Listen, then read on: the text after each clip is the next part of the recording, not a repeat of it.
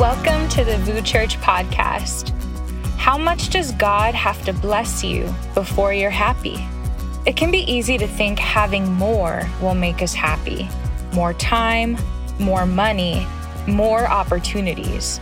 The truth is, consumption does not lead to contentment. In this message, stop fooling around. Pastor Rich Wilkerson Jr. explores what it looks like to foolproof our finances and seek God first. For more resources from our collection, wait till I get my money right. Visit vuchurch.com/money. Now let's lean into the message together. Anybody ready for the Word of God today? Come on, anybody ready for the Word of God today? All right, Luke chapter 12, starting in verse 13. I'm excited to preach. Someone in the crowd said to him, the him is Jesus, "Teacher, tell my brother to divide the inheritance with me." And Jesus replied, "Man, who appointed me a judge and arbiter between you?"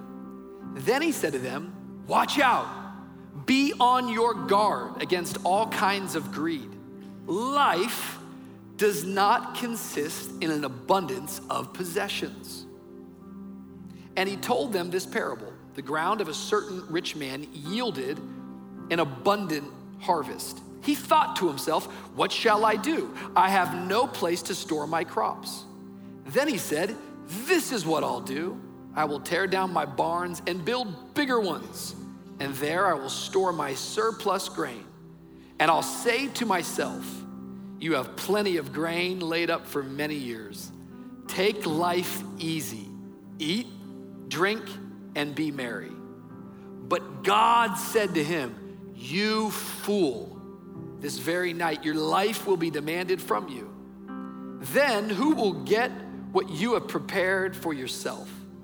This is how it will be with whoever stores up things for themselves, but is not rich toward God." I want to take this text today and I want to preach from the subject, stop fooling around. Stop fooling around. And would you pray with me?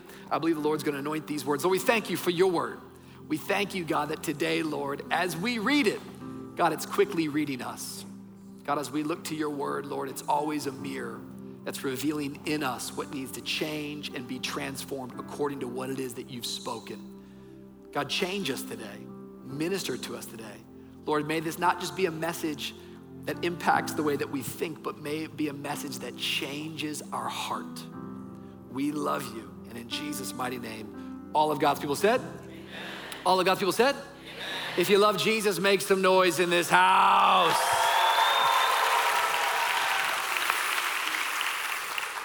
I read a book a couple of years ago that I feel like I've recommended it to so many people, and it's not a Christian book, but the book is called The Psychology of Money, and it's been one of my favorite reads around the area of finance, the area of stewardship.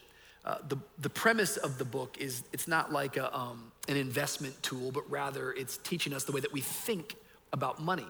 And I really can't recommend it enough. I think it's a very, very helpful read. But I wanted to read an excerpt from the book as we got started today in our study. And this is the excerpt that I chose. My favorite Wikipedia entry begins, "Ronald James Reed was an American philanthropist, investor, janitor, and gas station attendant. Ronald Reed was born in rural Vermont. He was the first person in his family to graduate high school, made all the more impressive by the fact that he hitchhiked to campus each day. For those who knew Ronald Reed, there wasn't much else worth mentioning. His life was about as low-key as they come. Reed fixed cars at a gas station for 25 years and swept floors at JCPenney for 17 years. He bought a 2-bedroom house for $12,000 at age 38 and lived there for the rest of his life. He was widowed at age 50 and never remarried. A friend recalled that his main hobby was chopping firewood. Reed died in 2014, age 92, which is when the humble rural janitor made international headlines.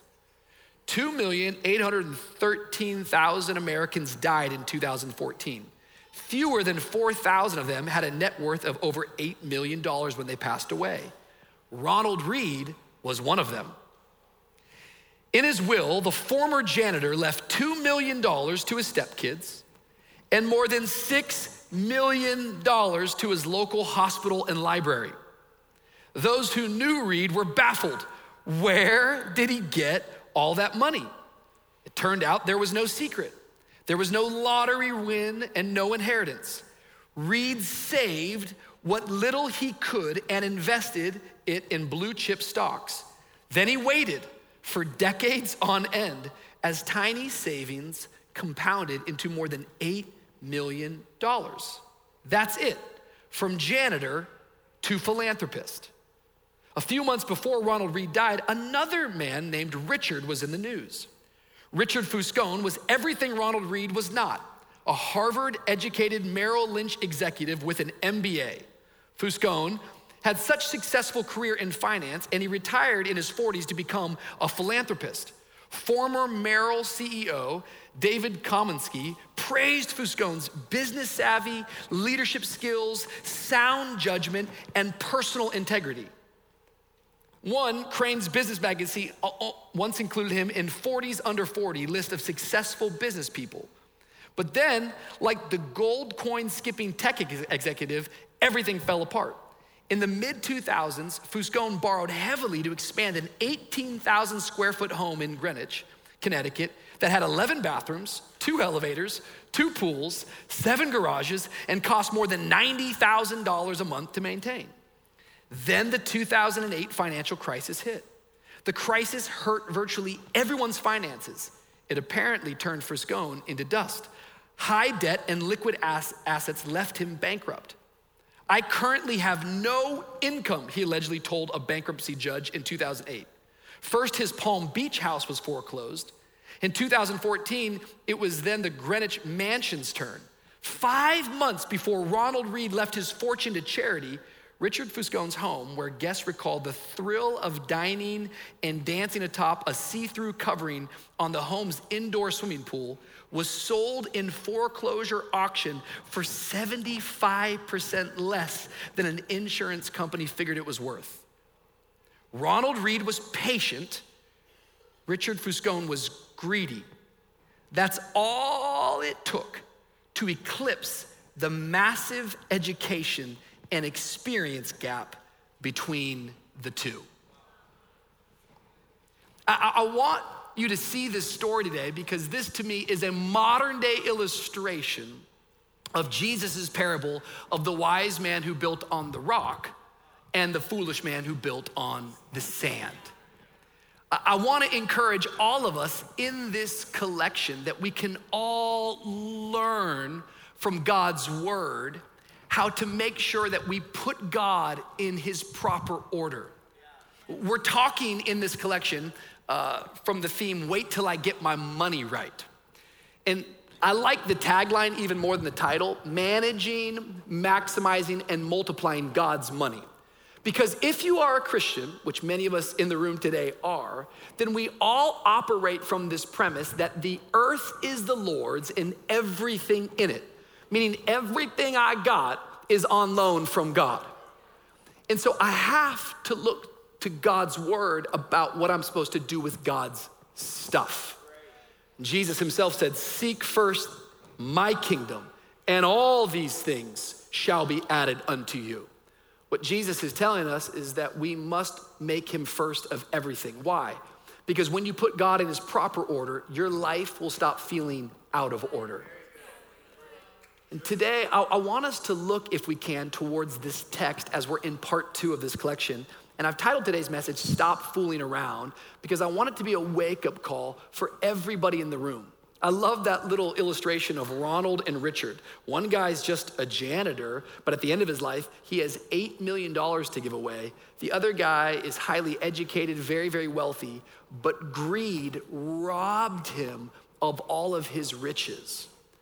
Luke chapter 12, I think, is a beautiful text for us to look at and to begin to see what Jesus said. You know, Jesus was never shy about talking about money. In fact, next week, I want us to look at Matthew 6, where Jesus says, you can't serve both God and money. Meaning the only thing that Jesus ever compared himself, he never compared himself to another God. He only compared himself to the God of money. Because our money says in God we trust, but how many of y'all know we replace in God we trust with in money we trust? And so as we look at this, notice what happens in Luke chapter 12, because Jesus is teaching, and as he's teaching, there's a man who shows up, and let's look back at the text. It says this, it says, someone in the crowd said to him, "Teacher, tell my brother to divide the inheritance with me." And Jesus replied, "Man, who appointed me a judge or an arbiter between you?" So I like this setup, because here's the setup. If you go back to Luke chapter 12, Jesus is actually teaching his disciples on a totally different subject. He's actually preaching to them about being persecuted and how to respond to persecution. He's actually teaching them that when they stand on trial, that the Holy Spirit will give them the words to say, so trust God. But as he takes a break, all of a sudden some dude in the crowd who has not been listening to his former message, but now just wants to bring his message. He's kind of just speaking and blurting out what's ever on the top of his brain. And the thing that's on the top of this guy's brain is his money. Remember Snoop Dogg? I got my mind on my money. And my money on my mind. Okay, some of y'all not saved. But anyways, that's what's on the top of his brain. Jesus pauses like, okay, cool. My question. Many times I notice that this can be what's happening for us. We can be in a faith environment, but all of the worries of the day, all of the pressures of the hour is the only thing that we're really thinking about. So here's this guy's like, Jesus, hey, good message. My question. What's his question? He's like, my question is, my dad just died, and my brother, who must be his older brother because he's in charge of the estate, can you tell him to give me my fair share of the inheritance? How many of y'all know when a rich man dies, the vultures come out? It's fascinating because here is this father who's passed away, and there's not a question about how do I find comfort, how do I find remorse. All he wants to know is, how do I get my money? How many of y'all know there's nothing like family drama? There's nothing like family drama with money, right? I have a friend who is in personal banking, and he was telling me just some horror stories. He was telling me a story just the other day that this past summer that this gentleman who was very, very wealthy was getting ready to die. But even before he died, the children of this man continued to call him and say, what am I getting? What am I getting? What am I getting? We know that one of the leading causes of divorce is finances. That money in our relationships causes drama. Money in our relationships causes division. Money in our relationships sometimes brings out the worst parts of who we are. So here's this man, I gotta give him credit, at least he's bringing his question to Jesus. But Jesus responds and he's like, yo, who on earth is making me the judge and the arbiter of your stuff? No. He's like, I'm not doing that. In fact, what he says is in verse 15, he says, watch out, be on your guard against all kinds of greed.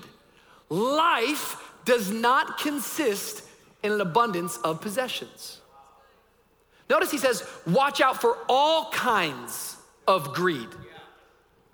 This is the word that Jesus says, instead of solving the man's problem, he gives the man a warning.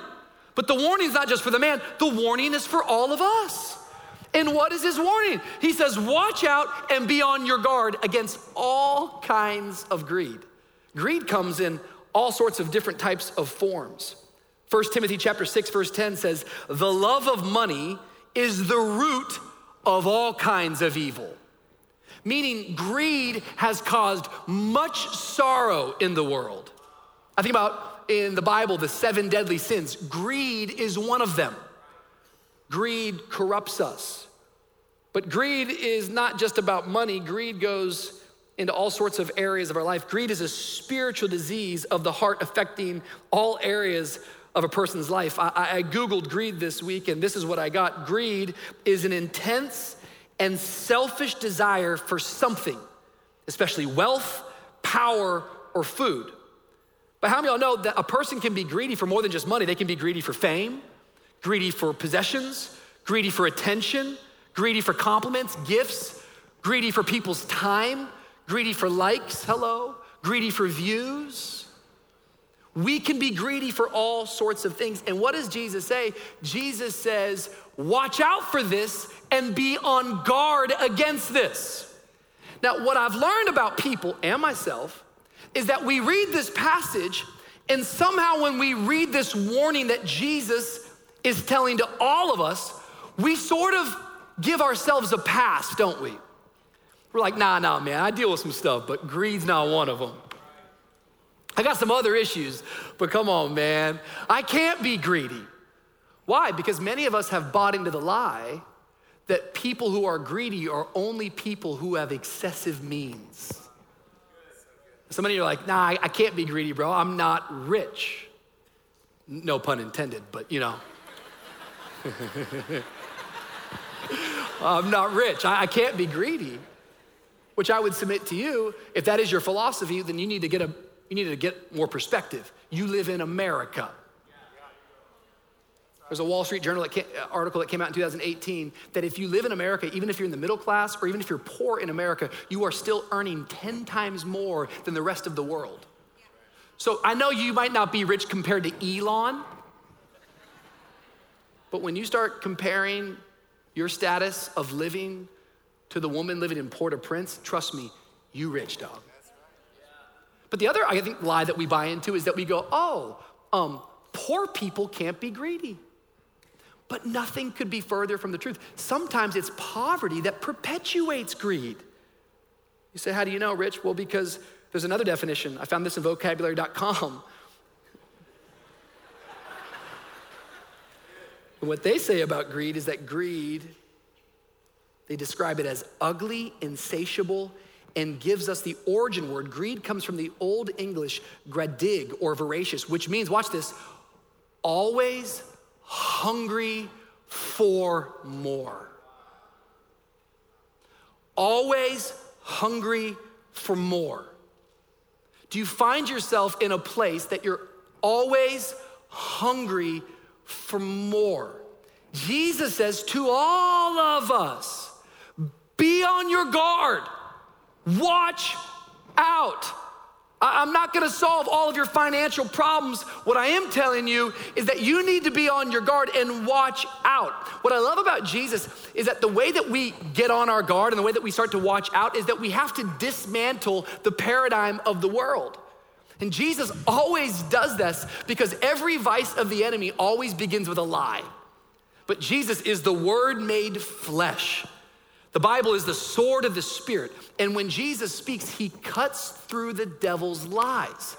And notice how he begins to dismantle this lie by giving us a truth statement. What is the truth statement? I want you to hear this. Life does not consist in an abundance of possessions. Life does not consist in an abundance of possessions. Let's say that out loud together. Ready? 1, 2, 3. Life does not consist in an abundance of possessions. This is the truth statement that Jesus is trying to get into your heart. How do I watch out? How do I guard myself? By getting the truth into your heart. And the truth is this, that all your stuff, all your possessions, all the things that you accumulate, that does not define your life. What I see with so many people is that greed begins with this little tiny lie, and that little lie is, I don't have enough. I don't have enough. Hebrews chapter 13, verse 5. Keep your lives free from the love of money and be content with what you have, because God has said, never will I leave you and never will I forsake you. I don't have enough. Many people find themselves in financial chaos today, not because they didn't have enough, but because they were fixated on more. And if I could get one little phrase into your heart, if you could just take one thing away today and just remember on Tuesday, hear me loud and clear. Enough is not too little. Enough is not too little. Many people find themselves in debt, find themselves bankrupt, not because they didn't have enough, but because they were fixated on getting more. And what we're gonna talk about, I think in week 4, is this idea of stewardship. And part of being a good steward is learning to live below your means. That's not American culture, that's not pop culture, that's kingdom culture. That I start to live below my means. I was talking to my brother-in-law, Dakota, who's over there at the city today, and Dakota in March of next year is turning 30. And I was like, man, what are you gonna do for your 30th birthday? We've been talking about it for like last year. He's like, bro, I wanna go golfing in Scotland. It's like, it's one of my dreams. It's on the bucket list. I'm gonna go golfing in Scotland. I'm like, bro, that's amazing, you know, awesome, Scotland. Not for me, I don't golf, but shout out to you, Scotland. All right, you know, bagpipes, that sounds not fun, but okay, you know. He's like, I'm going to Scotland. How's Scotland, bro? I'm planning, I'm looking Scotland. It's gonna be incredible 30, you know? And the other day, I said, Dakota, how's your 30th birthday planning going? He goes, it's going great, man. I said, so you're going to Scotland? He said, no, we changed it. I said, what do you mean? He said, well, it was too expensive. I said, well, what are you gonna do? He said, we're going to Scottsdale.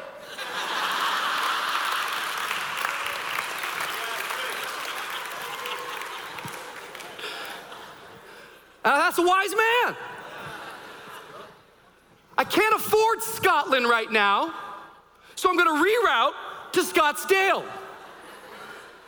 And some of us, like this is, I know it's like some of you are like, come on, get to some deep stuff, but this is deep for a lot of people here. Because some of you got those like Tuscany dreams, but you got Tuscaloosa money.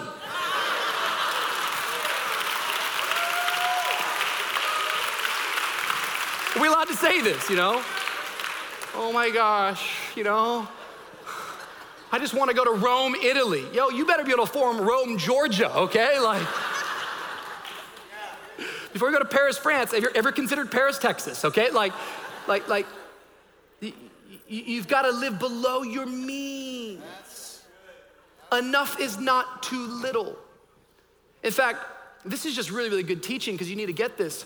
One of the greatest financial skills that you can learn, but God's word will teach you, is one of the greatest financial skills is that as your life begins to grow, you can't always keep moving the goalposts further.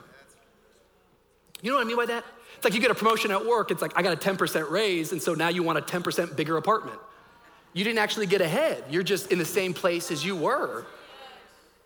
And people don't get this, that we have this belief that I need more, and if I get more, then somehow when I get there, I'll be happy, but you won't. You'll just want more and more and more. I love this thought because Dakota, in his decision, is living out this principle. There is no reason to risk what you have and need for what you don't have and don't need. Can you just get that into your heart today? Write that down. There is no reason to risk what you have and need for what you don't have and don't need. Do not buy into the lie that I have to get more. What does it profit you to take one step ahead, but then move the goalpost 2 steps ahead? You're gonna have to learn stewardship about living below your means. And what I've learned and what I've seen in so many people, just watching people, is that many times ambition grows faster than satisfaction. And so our ambition keeps driving us.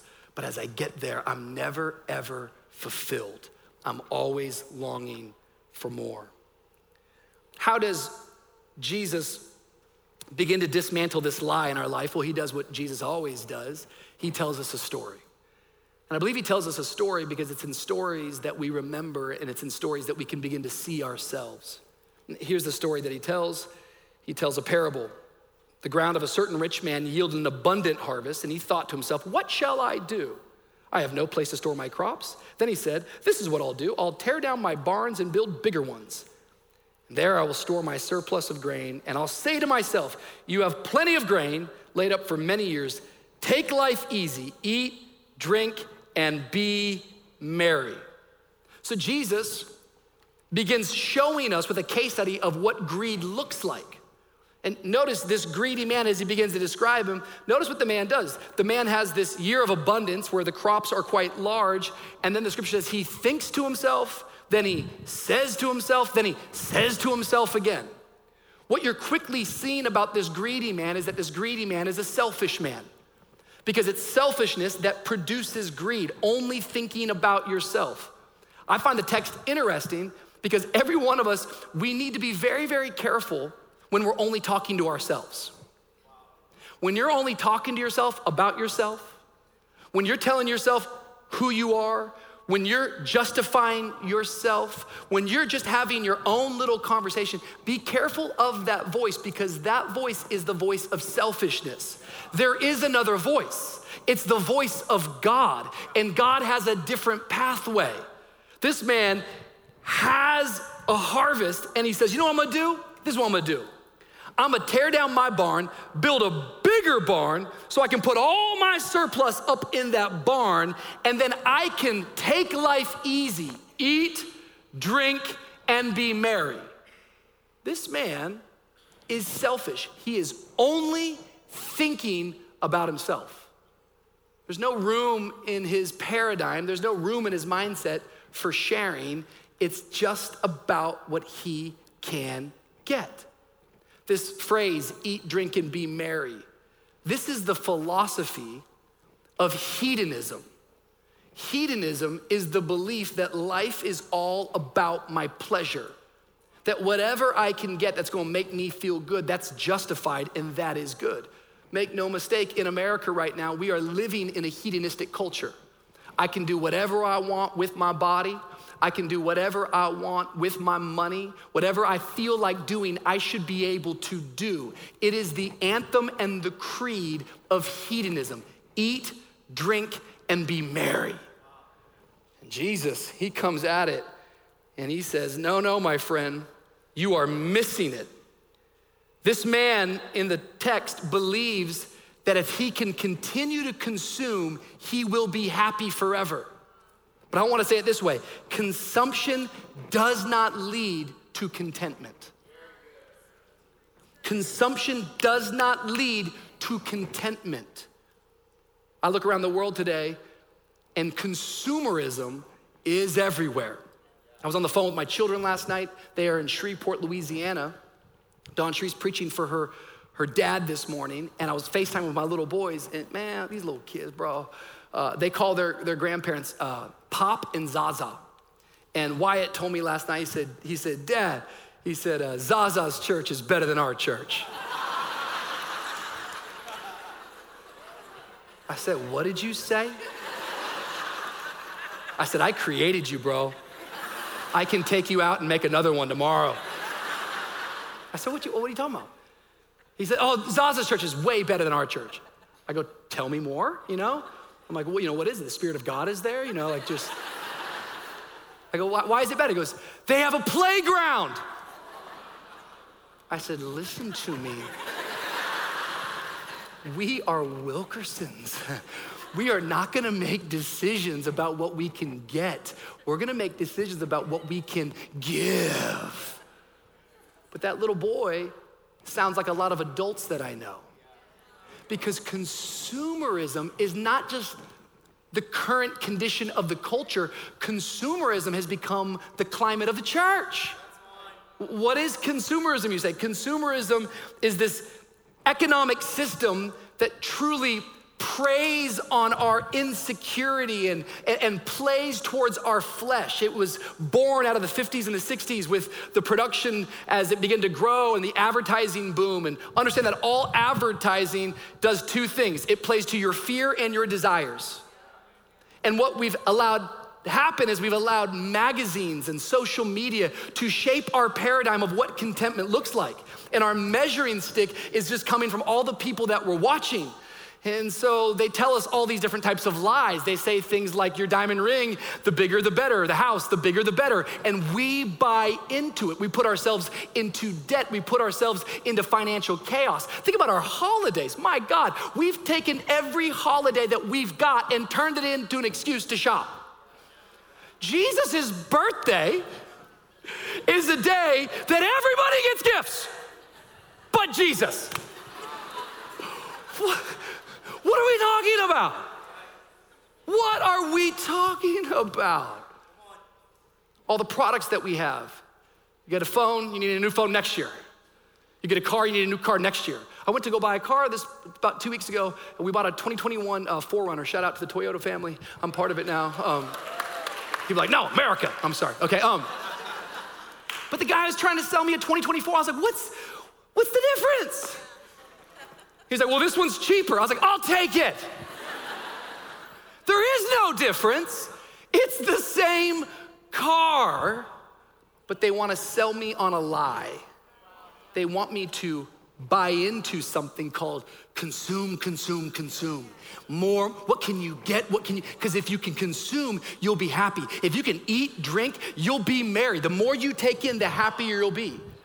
Would you believe this? That one of the fastest growing real estate markets in America, get ready, storage units.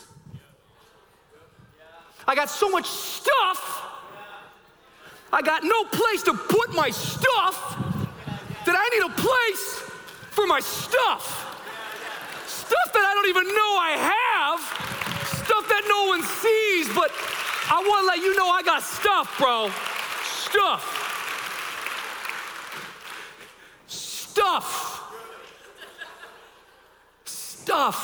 Stuff. Greed is always self-centered and never satisfied. And make no mistake about it, consumerism is a religion. And it's all over, even in our churches. Look at what the Christian writer Joe Terrell says. This is amazing. He says, our temples are malls and digital storefronts. Our altars are checkout counters and online baskets. Our priests are advertising agencies. Our sacrifices are the dollars in our checking accounts. And God is our unmet desires. And Jesus boldly pierces through that lie and says, life does not consist in the abundance of possessions. Oh, I'm not greedy. Are you sure? Because Jesus challenges all of us to watch out and be on our guard. Jesus makes it clear this man is greedy. He makes it clear this man is selfish. But notice what he says here in Luke chapter 12 as we come to a close. I want you to hear this. But God said to him, you fool, this very night your life will be demanded from you. Then who will get what you have prepared for yourself? This is how it will be with whoever stores up things for themselves, but is not rich toward God. What you find out about this man that Jesus is breaking down is the man isn't just greedy. He's not just selfish. According to Jesus, he's foolish. You fool. This very night your life might be demanded from you. Then what is all of your barns gonna do? Then what is all of your wealth gonna do? You are foolish. He doesn't say that eating's wrong. He doesn't say that drinking's wrong. He certainly doesn't think that being merry is wrong. Eating, drinking, being merry, these are all gifts from God. But what he's coming at is he's saying this can't be your sole motivation. Life does not consist for your sheer pleasure. All of your prosperity, as we looked at last week, is not simply for pleasure. Prosperity has to have a purpose. Provision has to have a vision. Money must have a mission. There's got to be a reason for it. And he says, this very night, your life will be demanded from you. You're foolish. Your greed, birthed out of selfishness, has left you in a foolish spot. I don't like calling out names from a platform, but that's the case study. One guy who's just a janitor and the other guy who's got all the accolades, but foolishness robs them from having purpose. Jesus says, how dare you live life being rich, but never be rich towards me? And I just thought today, as we come around to close, kind of giving you a little bit where we're headed.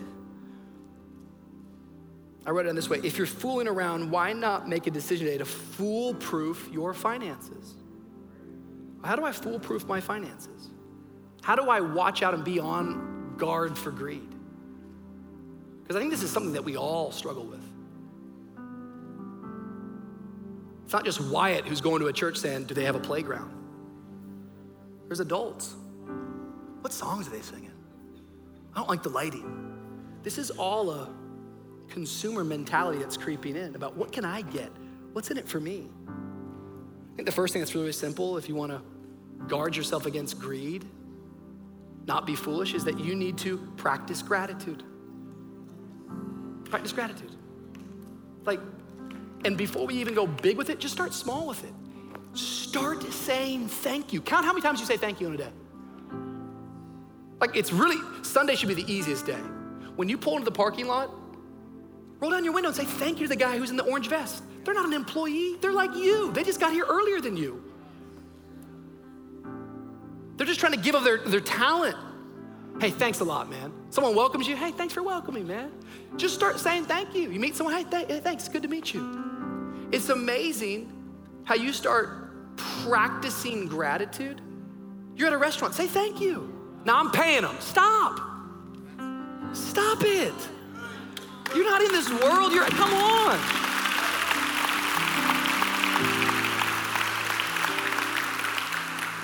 Just say thank you.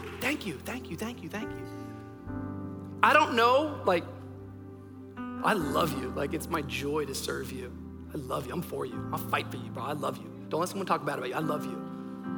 But dude, what do you need to see this week for you to recognize, oh my God, I'm so grateful I live in this nation. I know your job's not going perfect. I know you didn't get all the likes you wanted on social media, but there are people in the Middle East that are dying. How dare we as believers in Jesus not just stop and say, whoa, thank you, God. I don't think that you should feel ashamed that you live here or feel bad. I think you should be grateful. God, I'm grateful. See, when I practice gratitude, it stops me from taking things for granted. Thank your spouse on the way home.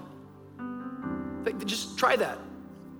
Just thank them. Hey, thanks for being with me. Thank your kids. Kids, thank your parents. Like, it's amazing how it shifts the atmosphere, how it stops you from just thinking about you. It stops you from being selfish. It stops you from being foolish. Oh man, I got all this stuff. I got this cool hairy sweater, bro, but like, thank you. Like, I'm okay without it, but thanks. Wow, these are sick. My life is not these pinstripe pants, but thank you.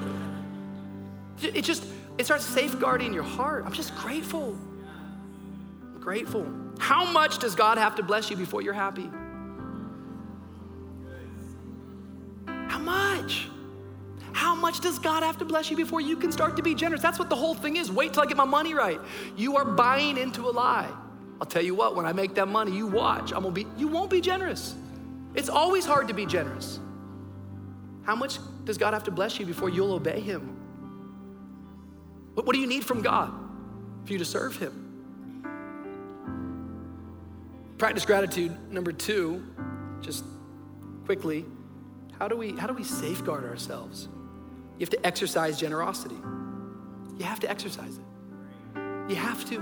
Generosity is defined by giving more than what is required. So look at every area of your life. What's the requirement? Generosity means I'm gonna go above it. I'm gonna go above it. You don't build anything great with a spirit of obligation. Things that are great, that sustain, that last, that are kingdom work is always birthed out of generosity. Not manipulation, not coercion, but people being led to be generous. Notice this man, I'm gonna build a bigger storehouse. Moves the goalposts. He fills his storehouse to a place that's overflowing. Tears down and builds larger. It's a picture of consumerism. He's just trying to get and get and get. Let me consume, let me consume, let me consume. Side note, just basic psychology. You will not be happy if you're only consuming. That's not where happiness comes from. Happiness is always birthed in production, in producing something. That's why you can find some kid who's the trust fund kid and they're miserable to the point of suicide. It's because all they've ever done in life is just received. But the blessing's not in the receiving. The blessing, is Jesus' words. It's in the giving. But so it is with your work and so it is with your life. It's about producing, it's about giving something. This man just continues to say, let me just build a bigger barn so that I can live off of my stuff, me, myself, and I. What should I do? What do I think? I'll say to myself, this is hedonistic. And what I would say to you and what I would say to that man is choose a better storehouse. Choose a better storehouse.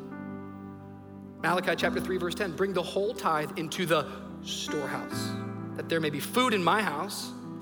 Test me in this, says the Lord Almighty, and see if I will not throw open the floodgates of heaven and pour out so much blessing that there will not be room enough to store it. Do you believe that or not? It's not a prosperity gospel message. That's Malachi. That's a prophet of God. Psalm 31, verse 19, how great is your goodness, which you have stored up for those who fear you, which you have wrought for those who take refuge in you before the sons of men. Isaiah 33, 6, and he will be the stability of your times, a wealth of salvation, wisdom and knowledge. The fear of the Lord is his treasure. God's storehouse is never ending. Mercies are new every morning. There's joy, there's peace. He owns it all. Ephesians chapter 2, verse 7, in order that in the coming ages he might show the incomparable riches of his grace expressed in his kindness to us in Christ Jesus. Jesus says to the man who's asking about his inheritance, watch out, be on your guard against all kinds of greed. Life does not consist, watch it, in an abundance of possessions. But in John chapter 10, verse 10, Jesus tells us where abundance lies. He says, the thief comes only to steal, kill, and destroy, but I came that they may have life and life more abundantly.